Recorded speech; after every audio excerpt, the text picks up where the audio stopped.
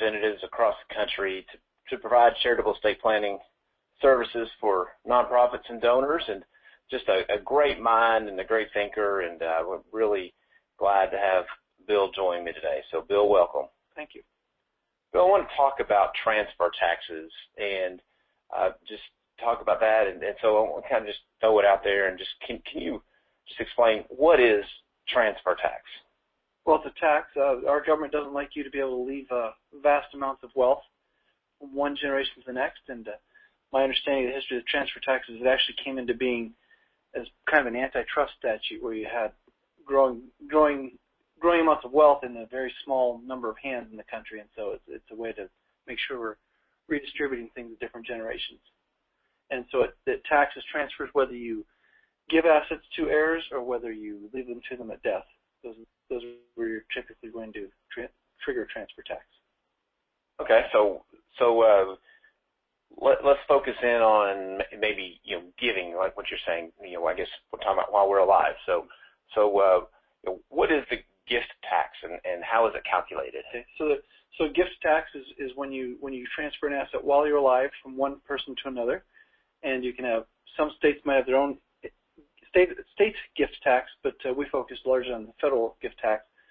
And I can give to somebody each year. Each person can give to another person each year $14,000 without counting it all as a gift for gift tax purposes. So as we call it, per donor or per donee. And so mom and dad could give their son or daughter $28,000, or if they like their son-in-law and daughter-in-law, they could give them a combined, a married couple could give to a married couple a combined $56,000 under the current law.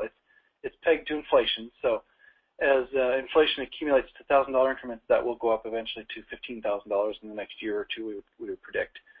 And so that's how the federal gift tax works for just kind of the small, what we call annual exclusion gifts. There's also a lifetime gifting exemption of it's tied to the 2012 law that we passed and set it at $5 million, but tied it to inflation as well for the first time. And so currently everybody has a $5.34 million exemption, lifetime gift giving exemption, that's in the year 2014, and that'll go up with inflation. So the way that works is if I gave my child, for example, $114,000 this year, 14 of that's my freebie, annual exclusion. 100,000 of that is not free, so I have a gift tax consequence that works together with the estate tax under our current federal tax law. Okay, well that's good. So I mean, it sounds very complicated. Complicated, yeah. It can be complicated, and you have to watch when you trigger the gifts. There's also generation skipping transfer tax that I don't think we'll be going into in this call, but that's when you're giving things not to your children, but you're skipping a living generation, and so you have to watch those. But they're unified credits. So the gift tax on federal law works together with the estate tax that I think we're going to talk about here. Yeah, absolutely. Great segue. So let's talk about the estate tax. So you kind of mentioned it that if somebody gives during a year more than their annual exclusion, then they would eat into this unified credit that could also be used for estate tax purposes. So explain that to us. Explain the estate tax and what that is and how it's calculated. The estate tax is a tax levied on, I joke with people that it's the tax on you after you're gone for the privilege of living in this great country and having so much to leave behind. And there are three ways you can leave things to heirs free of federal estate tax. You can leave everything to your spouse to whom you're married at the time of your death. You get a deduction against the value of your estate for every dollar that you leave to a living spouse. It's called an unlimited marital deduction. So if I have $1 billion and I leave it in my name alone and I leave it all to my wife at my death, you take $1 billion, you subtract $1 billion, and my tax for estate tax purpose, or my estate for estate tax purposes is zero.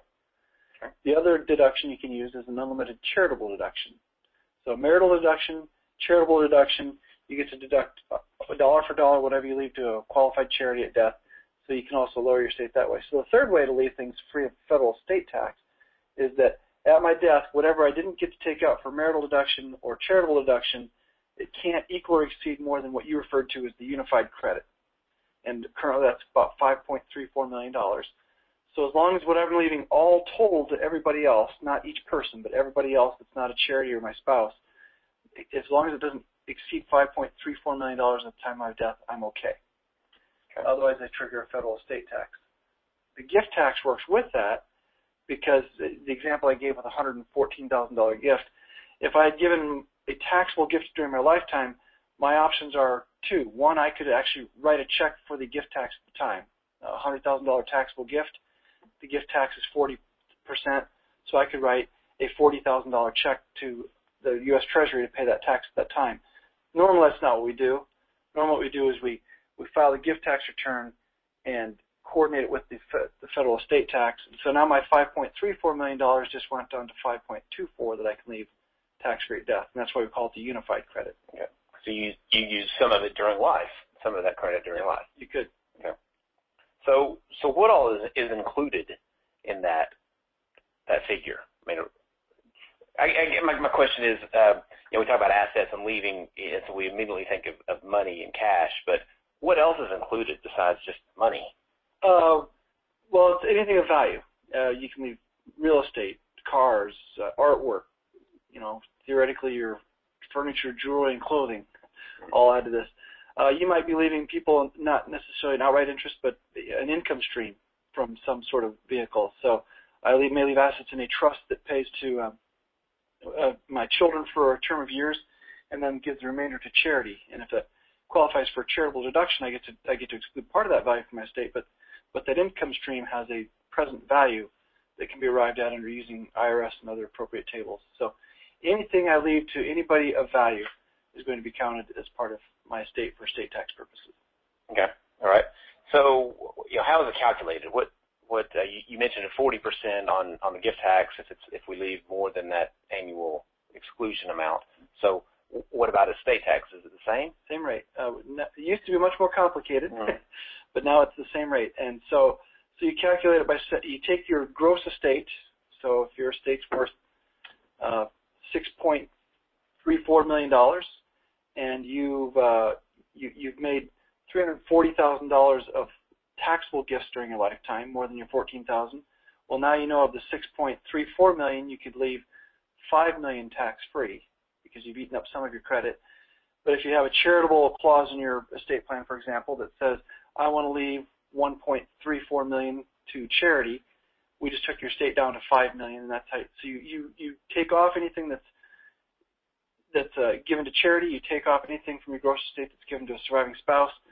You reduce the exemption you have left by any taxable gifts you made during your lifetime on which you didn't already pay the taxes, and then whatever's left, if it exceeds what your remaining exemption amount is, or your unified credit, you pay a tax on that overage of 40% as well. Okay. So who actually pays that? The estate does. The estate will pay that. So the executor of your estate or the trustee of your trust, if that's who's handling it for you, and they do it by filing a form. There's a form 706, the federal estate tax return, that's due within 9 months of the date of death, where you have to report all this stuff to the IRS. If you make lifetime gifts, there's a form for that as well. It's a form 709, where you report those gifts. And we're just scratching the surface because we're talking about the federal estate tax. There may be a state estate tax or gift tax. There may be inheritance tax that states levy. So there are other taxes that could come into play. Okay. But generally, I mean, I think what's trying to understand is that if you have more than $5.34 million today, and you may be indexed for inflation, that if you are giving that to individuals and you're not giving it to your spouse or to charity, then there will be a 40% estate tax federally on that amount.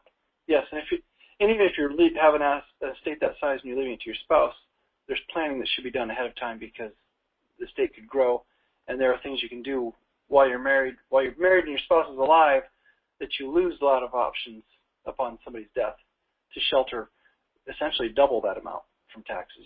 A married couple could, if they plan properly, can leave over $10 million to their heirs tax-free. Okay, so this is great information. I mean, I think there was a scare tactic of, the government's going to take half of your estate. Really, there's I don't know what percentage. Maybe you have what percentage of estates are in the taxable rate. It's under 5%. I don't have that number offhand, but it's under 5%. So a small percentage of Americans are even exposed to the estate tax and perhaps the gift tax. I mean, there's other issues that we could get into there, but to be aware of the fact that that exclusion amount is very high. So state tax really doesn't affect a lot of, or a great percentage of Americans. Yes, other than potentially states. True. Oh, they're different conversations. Whole different conversations. Right. So as far as the nonprofits are concerned, so why would nonprofits, what are some things that people that work at nonprofit organizations need to be looking for, be talking to their donors about as far as the estate tax? Well, one thing I think the rising estate tax exemption. So in the history of having an estate tax in this country, it's at a highest level of exemption that we've ever had, and it's going to get higher and higher. So a lot of our history and training, those of us who work with nonprofits or for nonprofits, we've a lot of times focused on the estate tax implications and to get donations. Mm-hmm. And we need to shift our thinking on that. People, I do not believe, are primarily driven by taxes to make gifts. So we need to really tap into what are the real motives and what are they really want to accomplish. Yes, the taxes will drive some of the tools, and it will even drive a small percentage of the population to make gifts. But the vast majority of people supporting organizations are not being driven because they're trying to avoid estate taxes. Yeah, right.